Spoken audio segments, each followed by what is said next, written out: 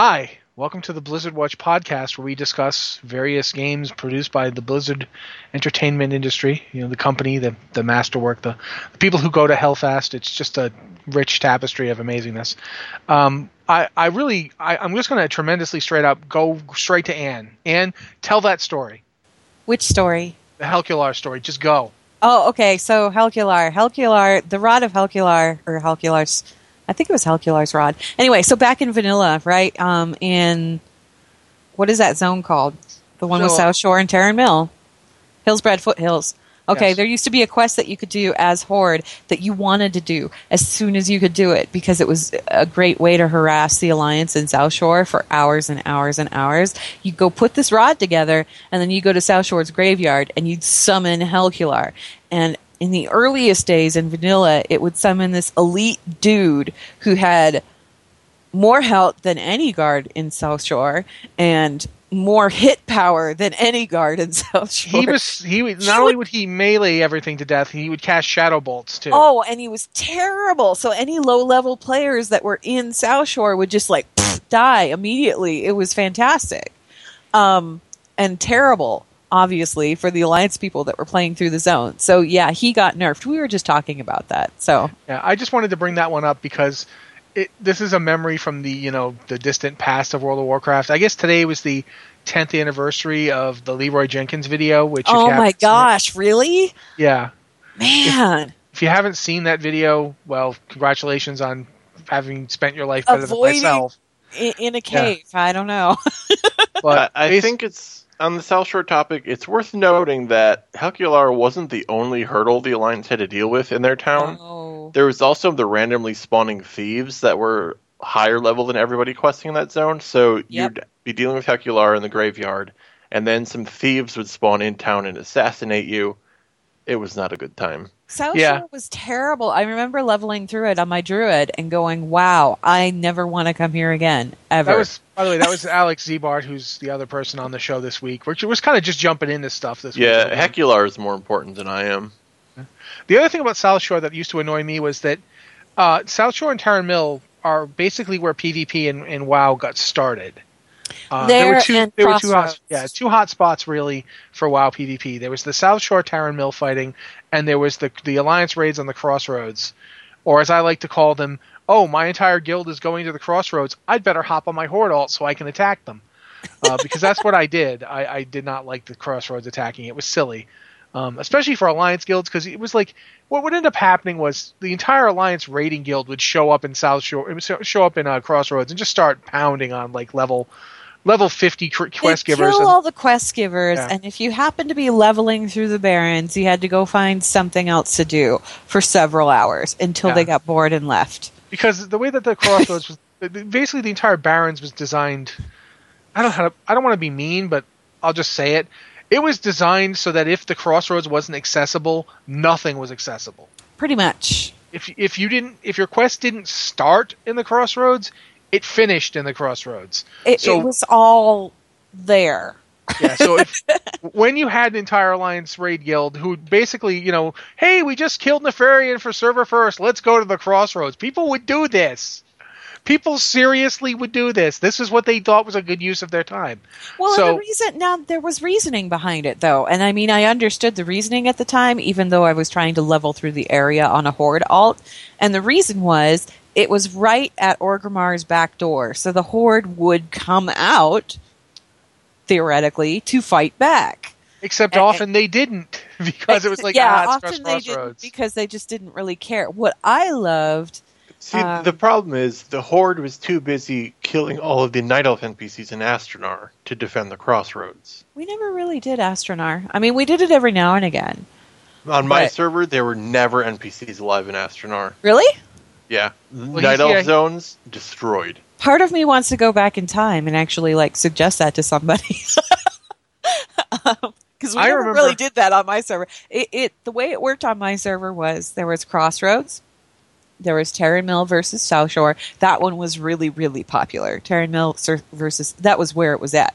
But occasionally, you would get a big Horde group that would go to Westfall and attack Sentinel Hill. repeatedly until the Alliance came out of out of Stormwind to retaliate from there. So the servers I was on basically back in vanilla were Norgannon and Azjol Nerub. I was on Azjol Nerub first, and then that split off to Norgannon. They started Norgannon and said, hey, if you're on Azjol Nerub or some other server that I forget, you can go to Norgannon. On Azjol Nerub, there was only one Horde guild of any significant power, and it was called Sylvan Rangers. It used to be an EverQuest guild, and they moved over wholesale. Oh, and they were a big deal, and they were the biggest Horde guild. I was in a guild called First Sworn and then Way of the Warrior. Actually, it was Way of the Warrior, then Sworn, then Way of the Warrior again. That guild was like the biggest one, and there were a couple other big Alliance ones, but that guild was the biggest Alliance one. So we would basically, the thing that happened was they would attack, like they'd go to South Shore, they'd go to Tarren Mill and then come down and attack South Shore. Instead of going to fight them, we would use that to go directly attack Orgrimmar. Because we knew Orgrimmar was now defenseless and could be destroyed. They were all on the other continent. Yeah, we knew where they were. And when we do that, instead of coming to Orgrimmar to fight us, they would go to Stormwind. Or Darnassus. And it was it was basically just chasing each other around the world. Except we never. No, it was. They're over running there, away from each other. Yes, if they're over there, we'll go over here and fight. Yeah. It was like we were trying to lure each other out through complicated maneuvering of like, what town do they care about? They don't seem to care about Orgrimmar. We did find out, however, one place that they would defend, and that was Tarren Mill. Yeah, because Tarren Mill had an elevator, so Tarren they could. Mill. Not Tarren Thunder Mill, Bluff. Thunder Bluff. Sorry. Yeah, Thunder Bluff. Because Thunder Bluff had the elevator, so they could wait till we came up, and then we would fight. Like, we fought like right on the ramp where the elevator goes off. So that's like both guilds would just be standing there. My frame rate was worse there than it was in Tempest Keep. My favorite part of fighting in Thunder Bluff, because we used to do this all the time, we had the is it the shaman one that blows you back, or was it? Yeah, that was BC that they introduced that. Yeah, you stand up at the top of the rise and you wait for the elevator to come up and you just hit them with that, and then it's like pew right off the elevator. It was great. The weird thing about server, the Horde players who wanted to grief Alliance players went to Night Elf Zones. The Alliance players who wanted to grief Horde players went to Crossroads. The people who actually wanted to PvP went to Hillsbrad Foothills. Yeah, because that's where it was. And this is, you remember, some of this was before they even put in like actual PvP content. Like, I remember when they put in like, Battlegrounds. Battlegrounds were like when they put in the honor system. The honor system contest. Hillsbrad, you had to, whoever attacked the wrong NPCs who were not honorable, kill the mushroom vendor. Everybody would get mad. There's like one or two NPCs, aggro them, everything's ruined. Yep. Yeah. Yep. I remember that. I remember actually getting yelled at in Orgrimmar because I killed like some meat vendor or something. Yep. He was a dishonorable kid. Those NPCs would spawn guards forever. Oh, the mushroom vendor, he was terrible for it. We used to, on my Horde character, we used to try and lure people in the direction of the mushroom to get them to accidentally hit him because we knew what would happen if they did. He was part of our strat. It was great. I just remember the worst part about the Tarren Mill South Shore fighting, and then we can actually move on to doing some emails and stuff. But for me, the worst part was that back then, Warriors had an ability that they still have called Intimidating Shout. But back then, it didn't have a limit. It would fear everybody. Yeah, it would fear everybody. It didn't have no 8-character limit. It just feared everybody in range. Yep. And you basically ended up having lines would form up, and each group would try to get their warriors to charge into the other group and fear them before the other group could. And what you end up doing is just seeing everybody getting scattered. Just continuous messes.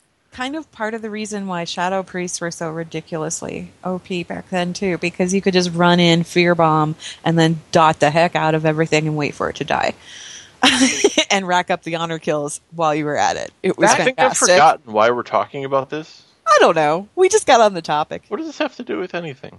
I don't know. Why are we living in 2005? We mentioned the Leroy Jenkins thing. Oh, right. We were talking about Leroy. But yeah, we should move on to some emails. As always, here at the Blizzard Watch podcast, we do like getting your emails.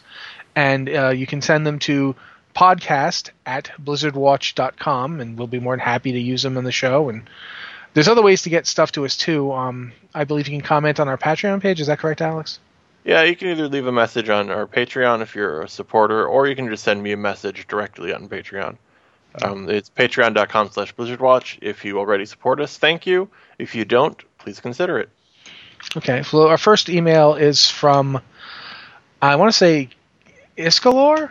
No, sorry. I went down too far. This one is, I believe, Casium. Is that correct to you guys, Casium? Yes, Casium. Just to be contrary, I'm going to say it's Satium. Okay. I want to say Casium because it reminds me of Casey Kasem. Okay, well, you two can fight later. Okay. Based on the pre-show, that won't be hard. Could Anne please go into a bit more detail on how she gets 3K gold from Garrison missions in a day? Despite having 25 full-leveled active followers, 90% of the missions I'm getting are for follower XP. I'm extremely lucky if I get a 1K out of a day's missions, and that's with treasure hunters. What's the secret to getting gold missions? I have a level 3 in. Okay. It's not just the gold missions, although that is part of it. You need the gold mission, or you need your treasure hunters so that you double up or triple up on gold if you can. And you also need a salvage yard. Your salvage yard is going to be your best friend, and your salvage yard is what's going to make getting all those experience missions worth it. Because each time they return, if they succeed in the mission, you'll get a box. And in the box is either upgrade stuff for your followers, or green items, or blue items, or purple items, or random trash. The random trash vendors for quite a bit of gold. The green items vendor for quite a bit of gold typically. And if you're really lucky and you keep your eye out, this is what I recommend if you do the salvage yard. Try on every piece of gear, like look at it in the dressing room on your character. If it looks like something that somebody would use for transmog, throw it on the auction house. I've made a lot of money, a lot of gold selling things that just looked cool for transmog. They auction like within a day or two, and stuff even like the ornate mail set. Yeah, that's on the low end for transmog gear, and it's going to go for 500 to 1,000 gold per piece, including like bracers. Especially if you're on an RP server, and I happen to be on an RP server, so this kind of stuff it goes for stupid, crazy amounts of gold. However, even if you don't go through the rigmarole of actually transmogging stuff on the auction house, the sheer amount of stuff that you get from crates and the vendoring that you're doing is easily going to give you like another 600 to 700 gold. I mean, if one of those crates gives you like a level 90 something two-handed weapon, that's 40 to 50 gold extra just from a quest, right? Or from a mission, right? And then on top of that, you're also getting other like crafting materials and stuff like that. Sometimes there will be herbs, sometimes there will be ore in there, sometimes there will be fur in there. All of that stuff you can use your vendor in your garrison to trade in for primal spirits. Use the primal spirits to go buy savage blood or any of the, materials that you can use to make other stuff to sell on the auction house, or just sell on the auction house by themselves. I don't know how everybody else's savage blood market is, but ours is good. The raw gold missions are also kind of, it depends on what missions. I think most, if not all missions, I could be wrong. I think they're on like reset timers, so when the timer is up, then you can get it again.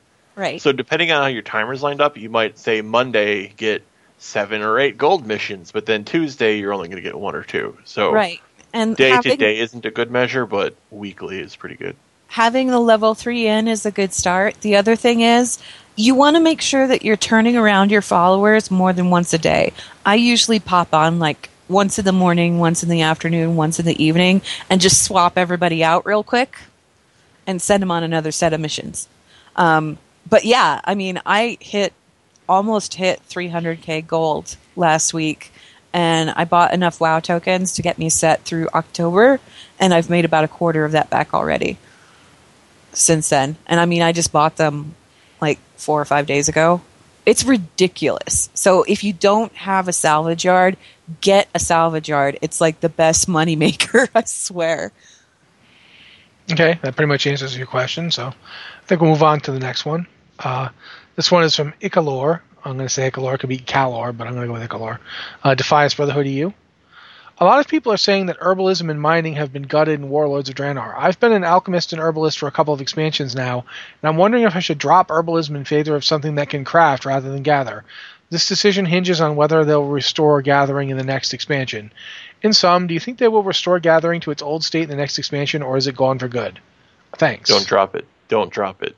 They've already added something back to gathering skills in patch 6.2, which is Fell Blight, and you need Fell Blight to craft the higher eye level crafted items in patch 6.2. So already they've added something back in that makes it worthwhile.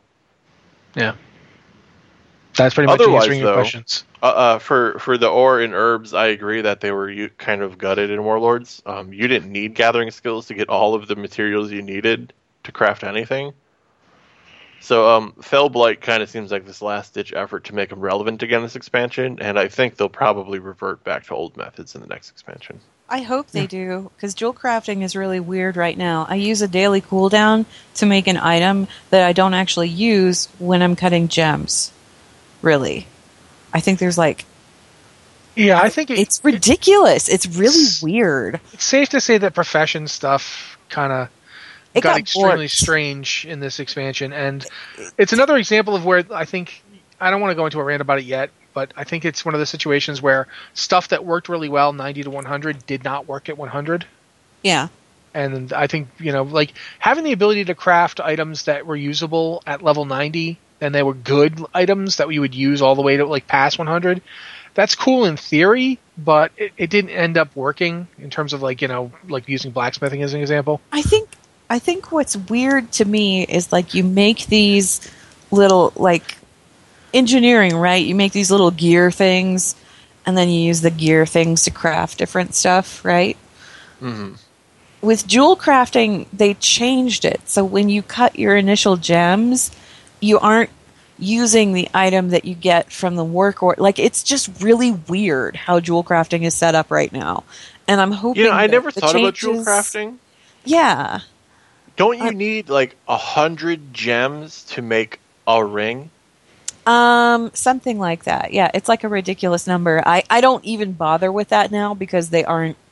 I mean, I get better from LFR. Who cares? The crafting stuff is strange because it seems to me like it's more useful for gearing alts, twinking out alts. Or if you're not going to raid at all. Yeah, because you can equip that stuff at level 91, but you're leveling your first character.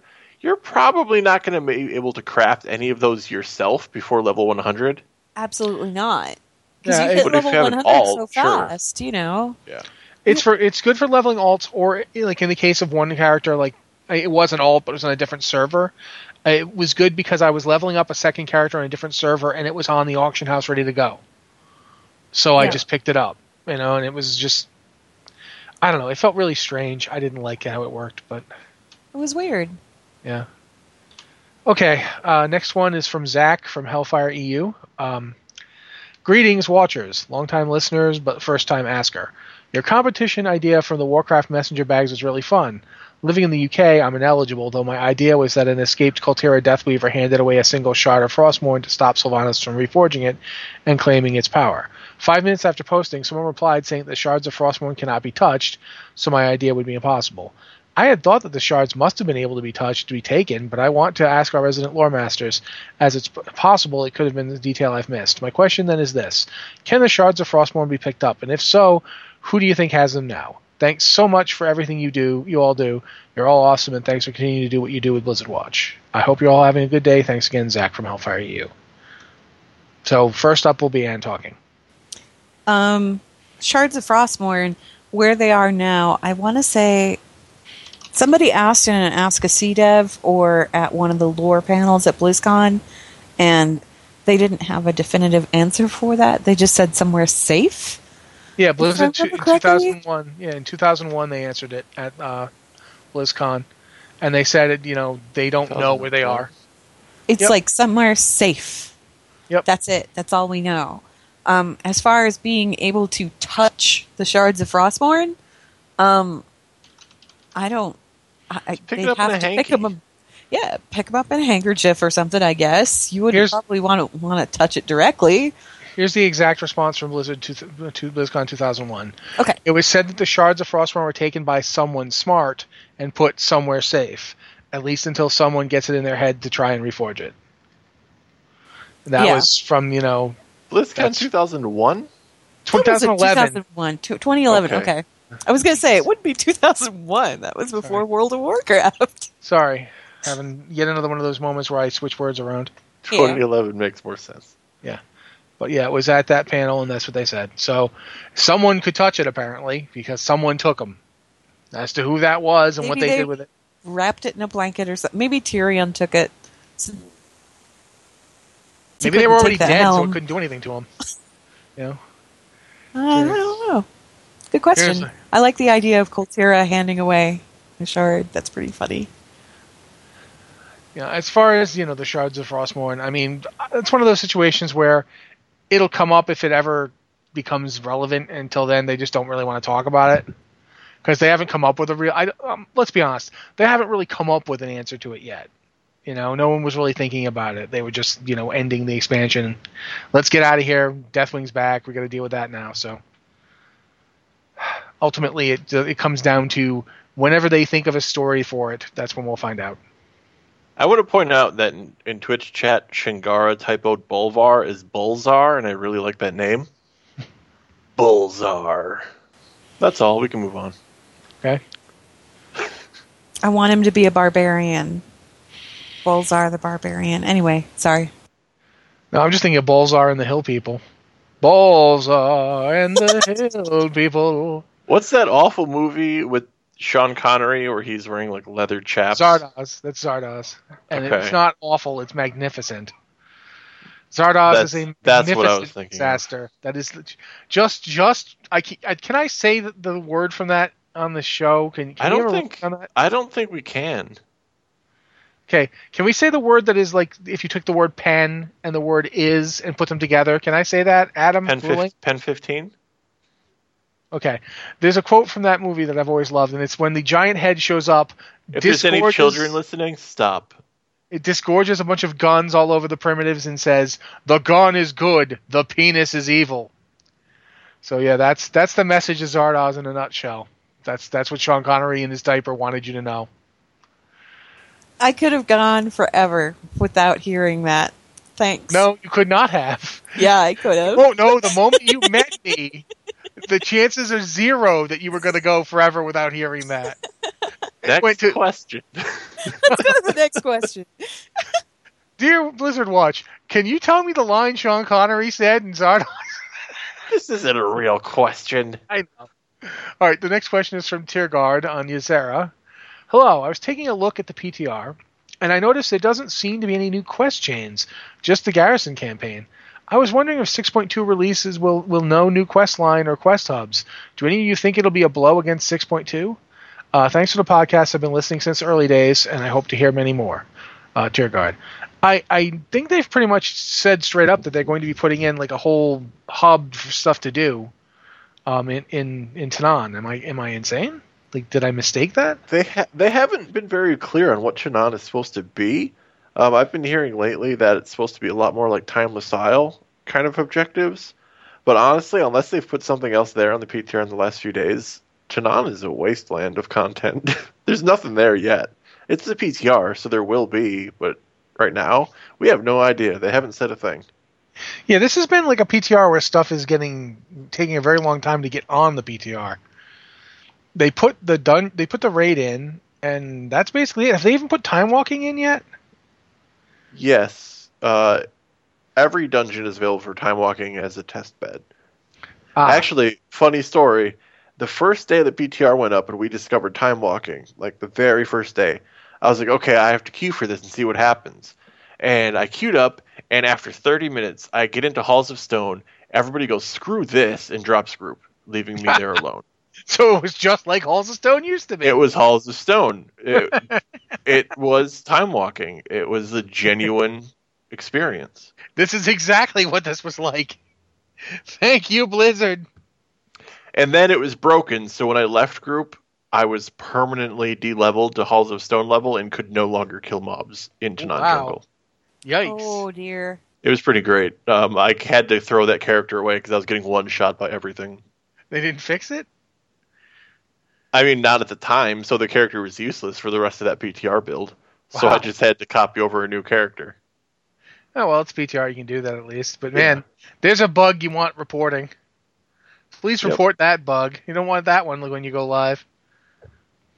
But, yeah, right now we don't really know is the only answer we can give you. We think they'll probably put stuff in, but... I went to Tanaan very briefly, and I haven't gotten very far with it, but there was a handful of quests when I got there that had you go, do this, go do this other thing, go check this other thing out. Okay, now run here and establish a base. And that's you establish the base and then it stops.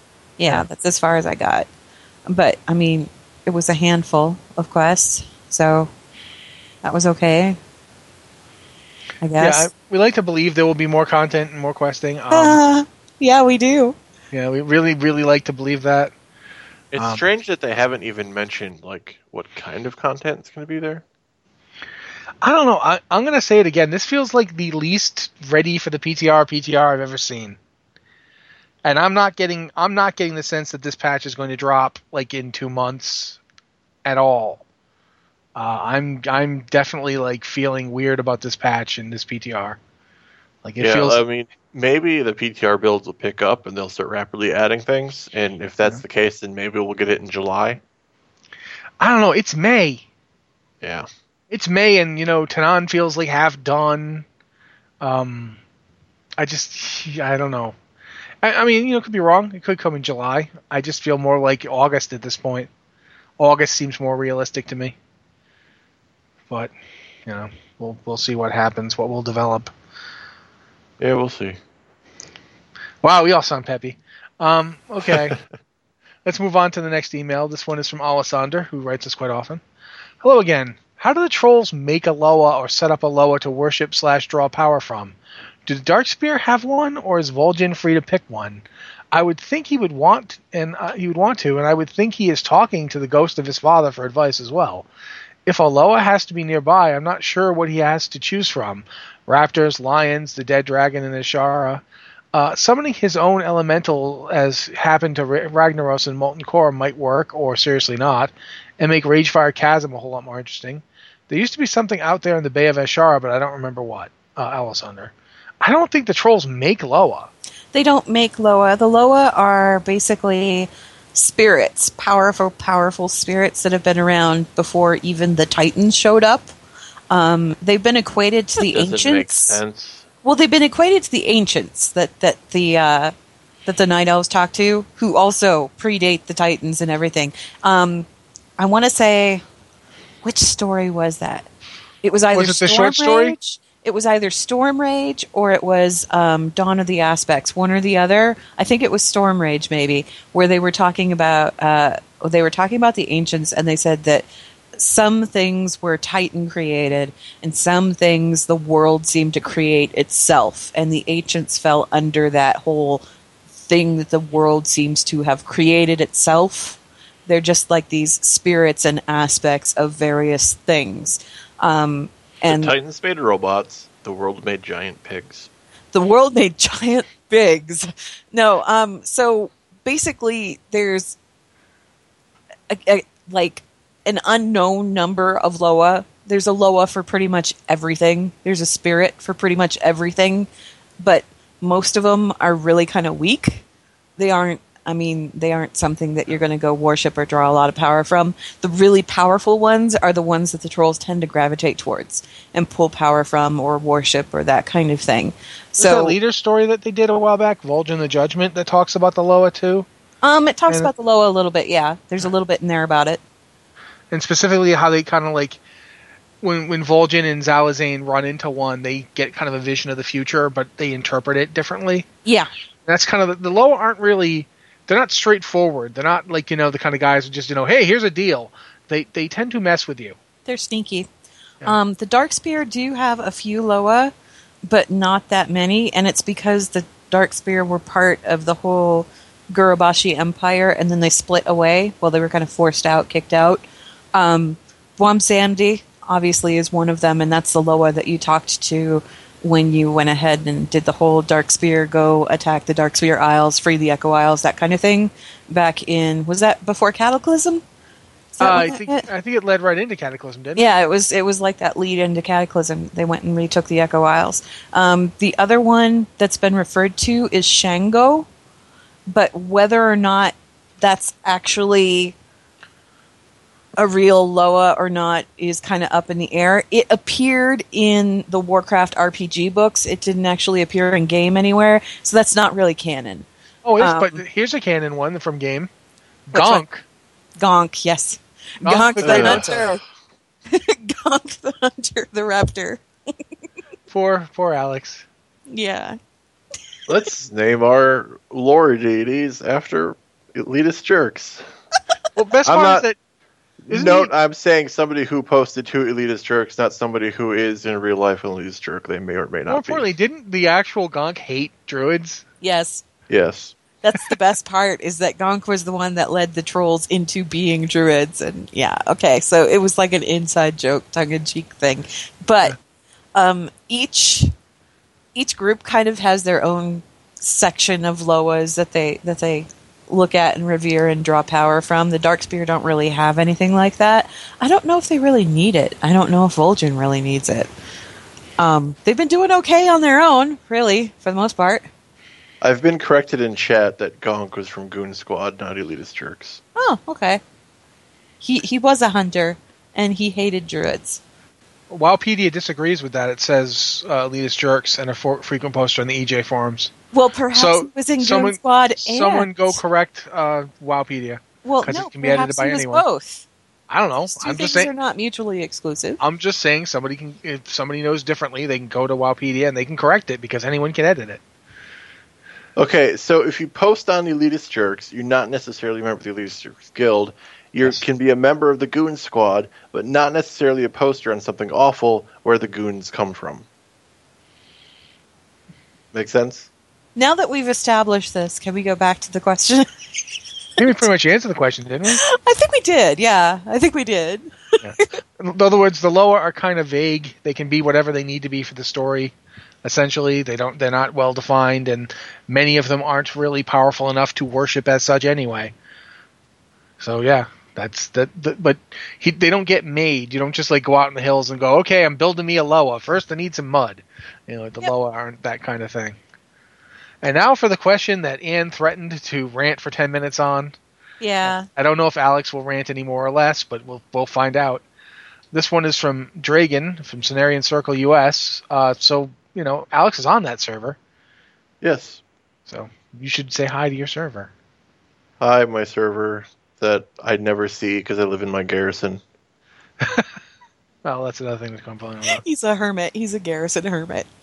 Hey, Gang Horde, get off my lawn. Always really enjoy listening to your podcast for the great insights into the characters, storylines, and, dare I say it, lore of Warcraft.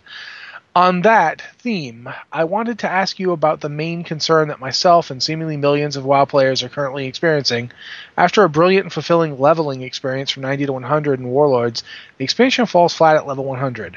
I've read and heard a lot of people complaining about lack of or stale content, but for me personally, this hits hardest with the lack of storytelling after level cap. I cannot think of a single quest or thread that has felt immersive or flowing, just as empty feeling as I click on menus and fill up blue bars. I'm aware that somewhere in the world the story is unfolding, but I do not feel part of it. Anyway, would love your take on this and whether you think Blizzard might try to address this or if this is just the direction they wanted to take the game and we need to stop expecting so much. Thanks so much, Dragon, Cenarian Circle US. So, I'm going to flip a coin here. Call it. Heads. Well, that means Ann wins. Okay. You go first, Ann. Did you literally just flip a coin? Yes, I literally just flipped a coin. Okay, that's funny. This is actually something I'm going to talk about, not in this week's Know Your Lore, but next week's, because this is actually something that's been bothering me for a while now, and I've been trying to pinpoint what happened here. And I still don't have an answer, but I do feel like something happened. This wasn't like I feel like something had to have happened, because the thing is, ever since day one, when I first started playing World of Warcraft, I felt like I was part of the story. you know what, like I was learning to be a hero in vanilla, and then in Burning Crusade it was me being a hero and going out in Outland and actually like helping out take down Illidan and doing all this other stuff. And then Wrath of the Lich King, it was me being like this really well-known hero that got to go to Northrend and participate in this huge campaign against this dude who was like the bad guy to end all bad guys in Warcraft 3, right? And Cataclysm, it was more heroics, although it kind of faltered a little bit there, story-wise, because we kind of fell out of the story. Thrall was the hero. Yeah, we fell out of the story a little bit. I mean, I don't think he could have done anything that he did if we hadn't been there to set it all up for him, but it felt kind of like almost anticlimactic because he had the big win, not necessarily us. You know what I mean? And I think that kind of started with the end of Wrath of the Lich King when Tyrion Forgeling did the kill stealing. His Ice Cube act. Well, you know what? If he hadn't bust out of the Ice Cube, we would have been screwed. Just put it lightly. Or they could have just not written it that way. Yeah, they could have, but it's okay. It's okay. I understood what they were going for with that, and I was okay with it. Cataclysm, not as much. We get to Mists of Pandaria, and Mists of Pandaria took a really interesting turn where we were the active hero, but at the same time, we were almost kind of the active villains, too, because we went to this new land and kind of systematically destroyed it. And I never, as an Alliance player, I never felt like a villain. Okay. I'll say that. I know. Playing Alliance side is a lot different because you don't feel, it feels like circumstances happen to line up in such a way that you were in that bad spot, but you weren't directly responsible for that bad spot per se. Yeah, I mean, on the Alliance side of it, you end up on Pandaria because the Horde went to shipwreck an Alliance ship that had Anduin on it. Let me continue. Okay. Horde side, it felt very much like you just showed up and decided to blow things up, and it didn't feel good. It didn't feel good at all. And you spent the rest of the expansion trying to make up for that experience.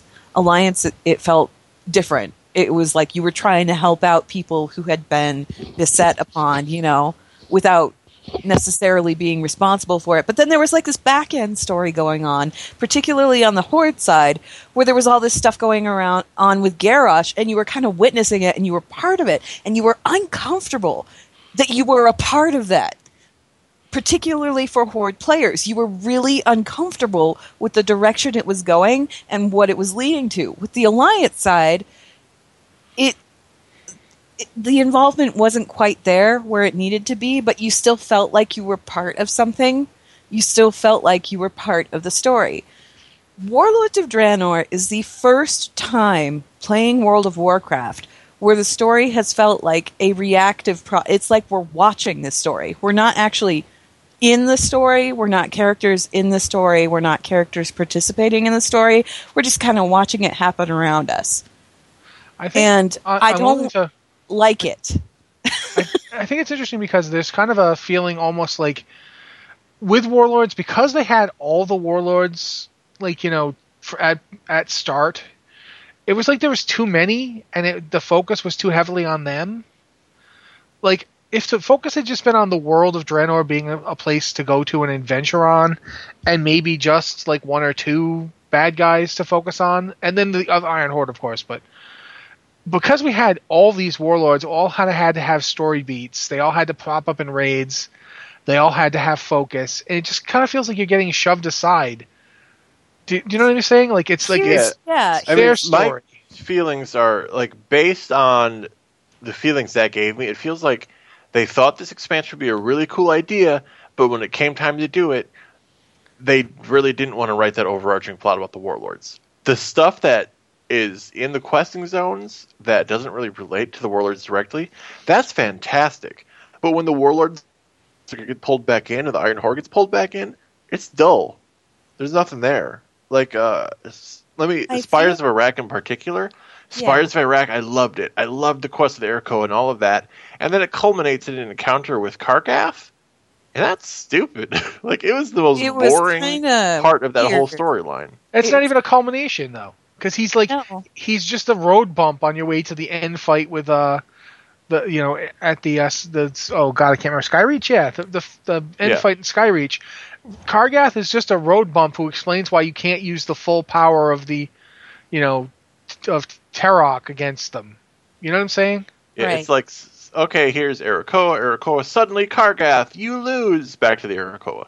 It's like, well, I didn't see any mention of Kargath this whole time. Why am I fighting him? See, well, he's just here because they have to put him here. Well, you did fight you fought the Shattered Hand throughout that zone. You fought them several times, but they're not directly meant. They're there, they exist, but the quests don't really talk about them.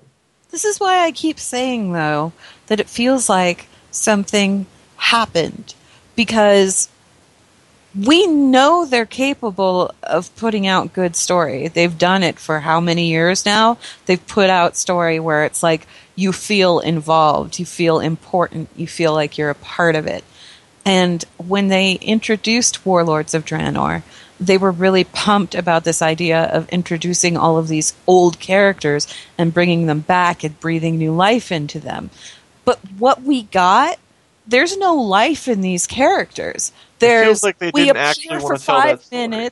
We appear for 5 minutes, we cackle maniacally, and then you kill us. And that's the extent of it. Like, there's no importance to them at all. And for all they were hyped up and for all they were talked about, they're useless. They're really useless. And meanwhile, you've got this whole thing going on with Khadgar and Gul'dan, where they're going back and forth and they're supposed to be having this exciting thing going on, but you're just a spectator. You're not a part of it. You're like the errand fetch boy for Khadgar. You go get him pieces of things, take them to him. He says, yes, this is very important. Thank you. Here's why this is important. But even then, he doesn't really explain why it's important. He just gives you some kind of mysterious thing. And then he says, okay, I'm going to go find Gul'dan now. And you get to, guess what? Stand back and watch him do it. There is no interaction. And that's what's making me so angry right now, particularly at high level and particularly with what we're seeing out of 6.2 so far, is that I have yet to, at level 100, feel at all invested or care about what's going on. Like, you could send me back home to Azeroth right now, and I really wouldn't give to anything about it.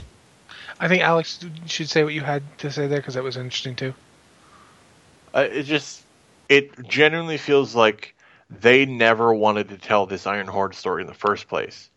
They tell great stories about everything else going on in Draenor. Like, Yrel is awesome. Like, everybody loves Yrel. And Spires of Iraq is great, and all of these storylines are great, but when it pulls back to the Iron Horde, the story isn't there. Like, it's like artificial hype about these guys. Like, maybe two people in the company. Like, maybe two guys in the company are like, this is a great idea, but then they give it to the guys who make the quest, and the guys who make the quest are like, this is stupid, we're going to do our own thing. And they did their own thing, and it's better than anything related to the Warlords. See, here's the reason why I keep saying something happened, though. Because it feels like it was supposed to be something else. And then somewhere along the way, it got changed. And I don't know who decided to change it, why they decided to change it, if it was because of deadlines, if it was because they needed to get stuff out, if it was because people were saying, oh, hey, not more orcs again, and they decided to go ahead and cull that back a little and put something else in. But whatever it was they had to do it, and they failed miserably. It's terrible. The story is terrible. And this is me, like the lore person who is absolutely 100% gung-ho about the story in World of Warcraft. I'm disappointed. And I try to find the good side in everything. And I can't. I cannot realistically find the good side to this. Well, I mean, to be fair, I always end up doing this. I end up going the other side on things. But go ahead. I will say this much. I really think, having now leveled both Horde and Alliance, the Alliance leveling is better than Horde. It's when it differs, which it doesn't differ that much. There's basically only differs in one zone. But where it differs, the Alliance is superior. Shadowmoon Valley is much better than Frostfire. Not that Frostfire is bad, but Frostfire very much is the adventures of Thrall's crazy uncle that you'd never heard of. And I actually came to like him. I did. And he then starts being interesting. Now he's gone. Yeah, quite frankly, I'd have been much happier with the Frostfire experience as at the end, Durotan bit it. Oh. And we had Gunnar having to take over. That and would Gunnar, be beautiful. And it would be heartbreaking. And you'd just be like, oh, Thrall just had to watch his not dad, bite it. That would have been cool. At least there might have been some emotion. Because I was talking about this with Alex, I think, on Twitter, and we were talking about emotional resonance. And I think for a lot of players, they can't get past the fact that this isn't the Draenor we know, and these aren't the characters we know. There's just the disconnect is too hard for them to make. There's a lack of empathy with these characters because, in the words Alex actually used in our conversation, I know we have a spare. Yeah. So when Velen dies, for me, Velen dying was a huge moment. And I think for a lot of people watching the movie, when you watch the cinematic, it's a big moment. But it's weird. For a lot of people, it's not enough of a moment because they know there's another Velen. There's that little voice in the back of your head going, okay, well, this one's gone, but it's all right because we've got this other one in our back pocket. I mean, when you're trying to look at like the overarching plot here, this is a time travel story. How long will it matter? Are we just going to go home? Does this have a long-term impact on the story? If we're just going home, everything's going back to normal. Valen's back. We're never going to see the ramifications of the dead Valen. Who cares? Why are we here? Yeah, the only way for this to really, and this is something I don't know that they'd have the interest in doing. The only way for this to really end up mattering for players who have that viewpoint, which I am not one of, but for players who have that viewpoint, the only way for this to matter would be at the end of it, like imagine like there's a portal opens or whatever, we go back and Azeroth has been utterly changed. But by their own rules. By their own rules. The only way for this to work would be for them to have been lying to us. Right. And for them to say, we get back to Azeroth and it's been utterly changed. And I don't think that's going to happen because that would be a revamp that would make the Cataclysm revamp look tiny in comparison. Potatoes. Yeah. So I don't expect that. But imagine, if you will, like people are not going to really get attached to a story where they feel like, I don't have a stake in it because nothing I do is really mattering. It doesn't feel like when Kargath shows up in the first fight of the first raid and goes down, boom. Like a chump? Yeah. I mean, it wasn't even a good fight. I mean, he just kind of... Here's what I want to know, right? Okay, so the almighty Tarok couldn't bring down Kargath, but we could beat him up in an arena.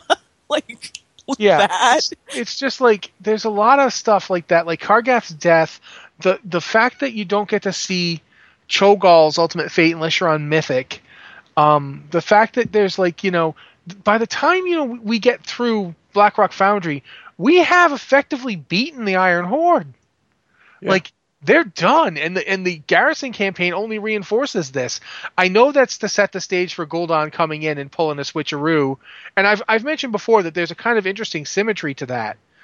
But because in our timeline, Gul'dan got the switcheroo done to him, and in this timeline, Gul'dan's the one who does the switcheroo. So it's like mirrored. This entire expansion is like a reflection of old Warcraft. It's like an exact inversion. Like you can go note for note, point for point. This is where this is exactly backwards, and that's happened multiple times. Did we? But it doesn't. And I don't know if we needed it, but more to the point, it doesn't feel like anything happened. Because one of my problems with all this is all of the stories that I do like on Draenor. I kind of realize they could have told those stories in our timeline and not had this wacky stuff, and we would have known clearly this story matters. But it's on alternate Draenor, so it's like, okay, if it's just going to go away, then none of it matters. Like, Yrel. Why did Yrel have to be an alternate universe timeline Draenor? Like, that's the story they could have told with our exiles. And we would know Yrel is going to be there. She's part of our world. She's in our story now. And not this world might close in the next expansion and we'll never see them again. See, I don't agree necessarily that they could have told the story without it being, the time travel thing. But here's what I do think. Without the immediacy of our actions making these differences, and it doesn't feel like they do. It feels, I think Anne's dead on that one. It feels like we're basically watching as people play out their grudges and so forth. Say what you want about Cataclysm. As much as it was annoying to constantly have to shepherd around the aspects in Thrall, at least we got to hit Deathwing. Yeah. You know what I mean? I spent a lot of time punching that guy in the face. A lot of time. I spent an enormous amount of time. Jumping on platforms, trying things off his back. That was pretty cool. I had to run around that guy's back, thunderclapping, and just, generally keeping oozes off of people like a maniac cow. I literally like a lunatic cow. That first kill was just amazing.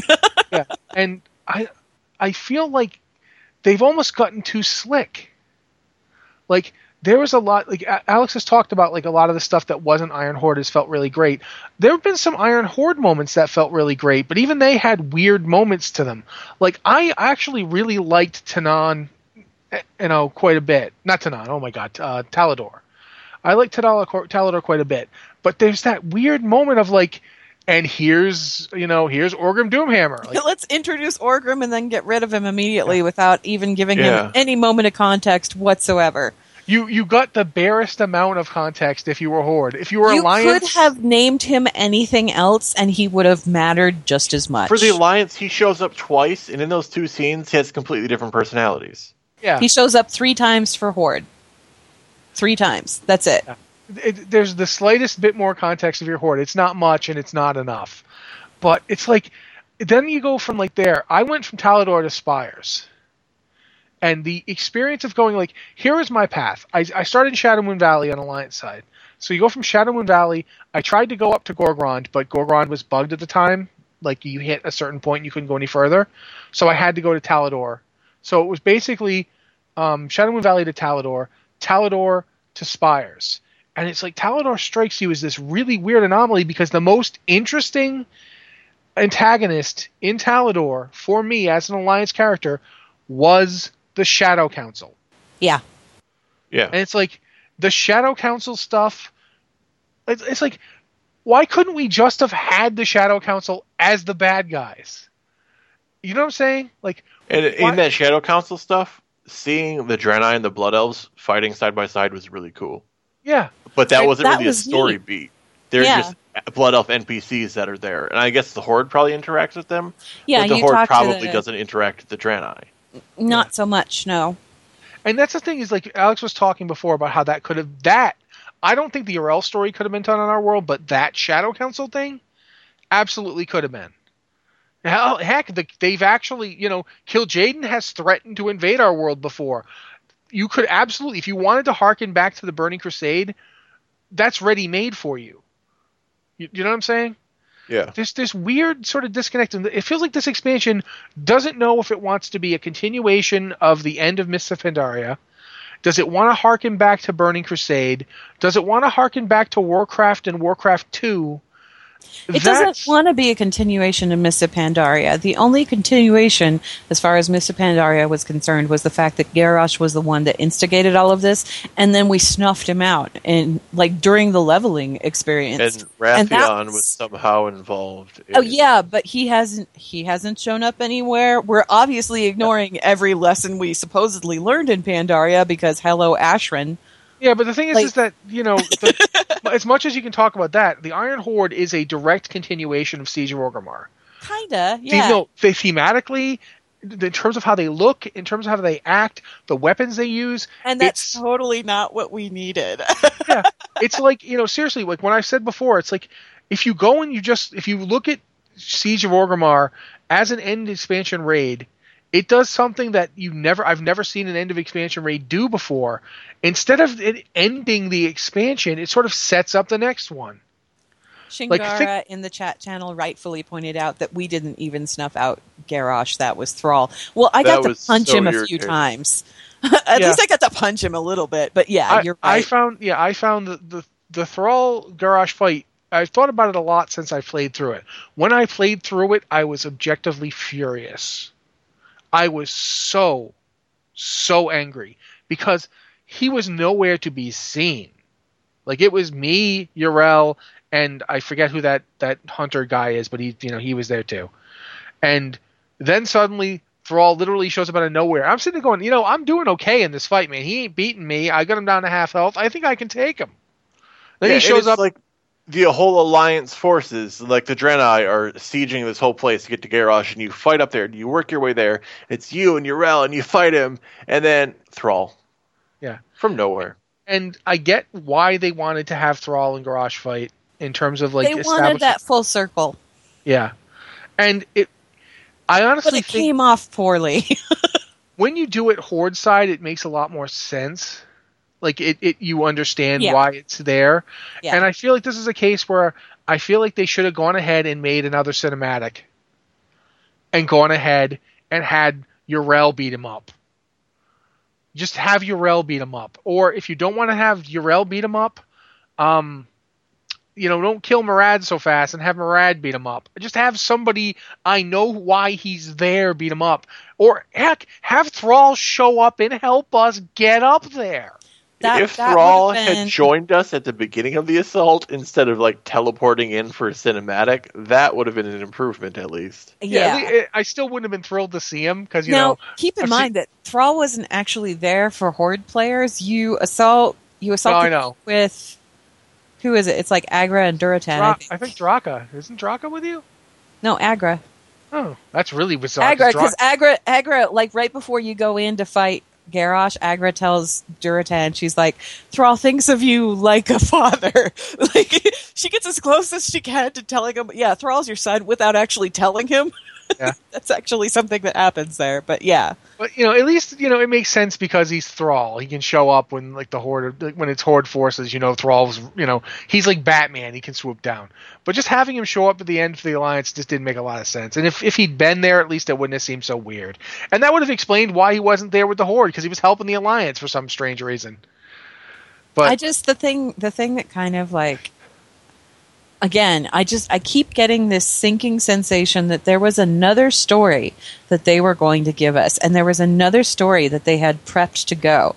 And for some reason, they had to change that story. And when they did, we got this flat, lifeless thing because they didn't have the time to round it out or do what they wanted to do with it. So they just threw in all these cool names, expected us to go, look, it's all these cool names, and come back in droves, and then didn't give us any follow-through. Which is why, when this expansion launched, they got 3 million people back again, because those 3 million people were like, holy cow, it's these guys. Let's see what they're up to. And then those 3 million people hit level 100 and said, oh, nothing much. And they left.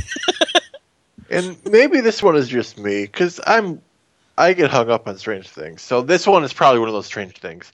But it feels like the raid zones we're going to are places nobody ever really asked to go. Yeah.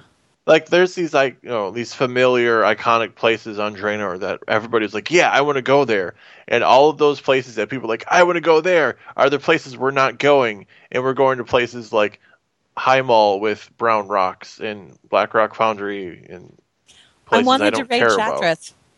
I wanted to raid Shattrath. I wanted to defend Shattrath is what I wanted to do. I wanted a raid where we didn't, like, go somewhere to do something. It was, we're in Shattrath, they're going to get us, and we need to hold them back and fight them off. Shattrath could have been what the original Hyjal raid failed to do. Yeah! It could have been the one where you hold the line. Right? Yeah. That would have been awesome. Instead of it just being a whole bunch of numbers constantly flying up at you until the boss comes up, they could have actually done some interesting things with it and had the Iron Horde would have worked wonderfully as an antagonist. Sure. My biggest problem with the Iron Horde as an antagonist in Blackrock Foundry is they feel like idiots.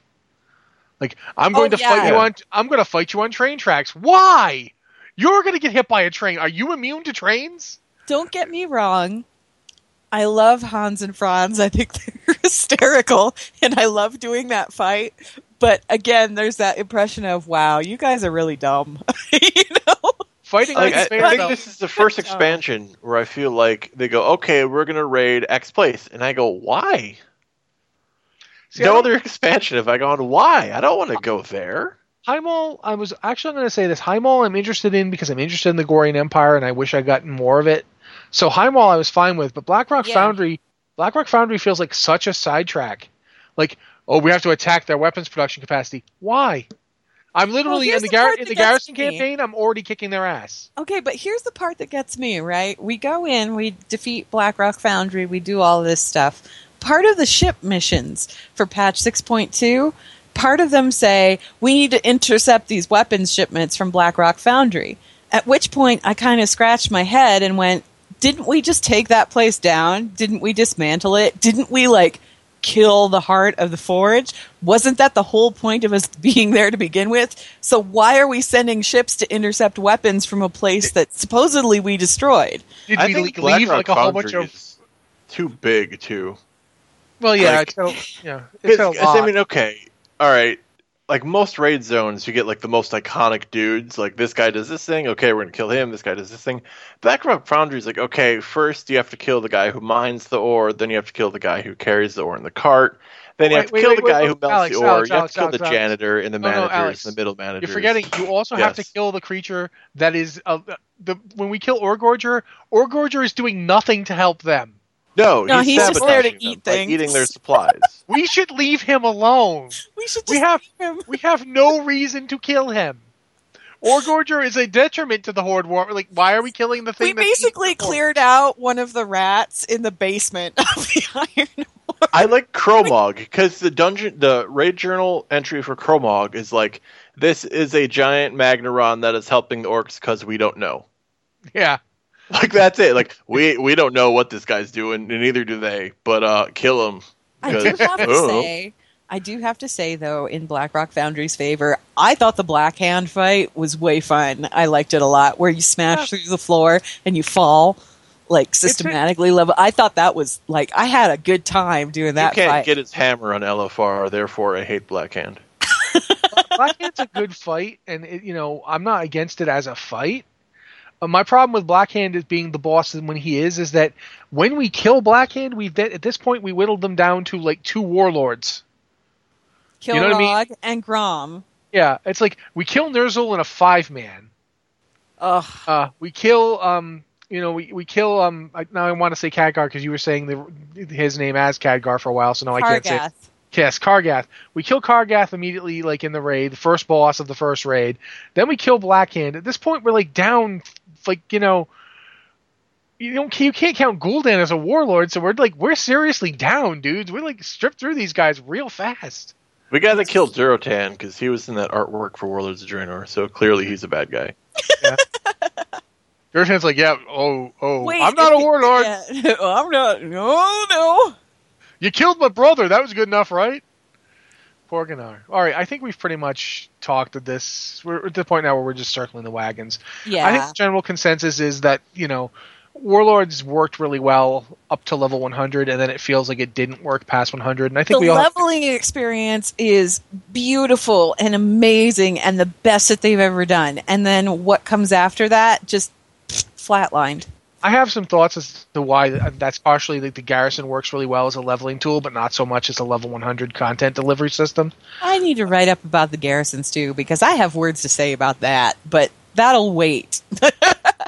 I also want to write something about garrisons, so maybe we should brainstorm at some point this week. We should just do something like that. That'd be great. A round table thing, but a garrison retrospective or something. I don't know. I can feel Adam practically, desperately trying to get us to be quiet. So that's pretty much the show. Again, if you have an email for us, send it to podcast@blizzardwatch.com. We're more than happy to see it. We love your emails because they are the thing that allow us to talk for an hour, as you just saw. And Alex, you usually do something for the Patreon now, so I'd like to ask you to do it. Sure. Blizzard Watch is primarily supported through community support, and if you want to support us monetarily, you can go to patreon.com/blizzardwatch. Your contributions pay for all of our content, our podcast, and everything. And if you are a patron, you can either send me questions for the podcast or post questions for the podcast or email them or whatever, queue questions if you want to ask questions for the queue. You can do all that there. And we also try to give some behind-the-scenes looks of our business when we can. That's specifically when we can, so don't expect them daily. But patreon.com/blizzardwatch. Thank you. All right, well, thank you very much for listening to the show. I'm Matt, I've been hosting, and with me have been Alex and Ann, since I didn't introduce us at the beginning of the show, because it was very important we talk about South Shore and Tarren Mill, because it's only been 10 years since that was current. So, thanks very much for having us, and thank you, and good night.